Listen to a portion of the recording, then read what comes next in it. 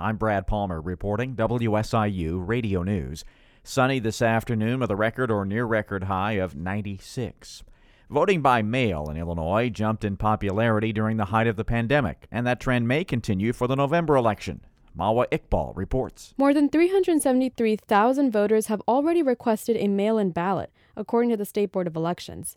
Spokesperson Matt Dietrich says these numbers could increase because voters can now request to be put on a permanent vote-by-mail roster.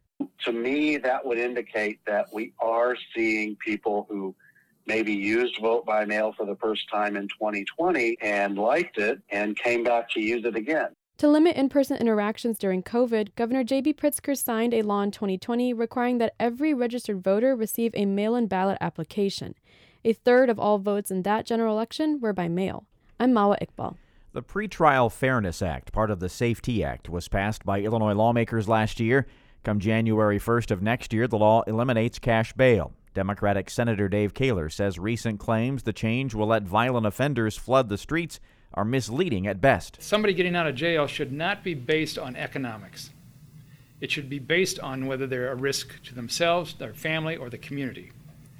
That's pretty clear. Kaler points to a bipartisan Illinois Supreme Court report on pretrial practices from 2020 as a thorough explanation of the process accused people will still have to go through to be released before trials, including a hearing. I'm Brad Palmer reporting WSIU Radio News.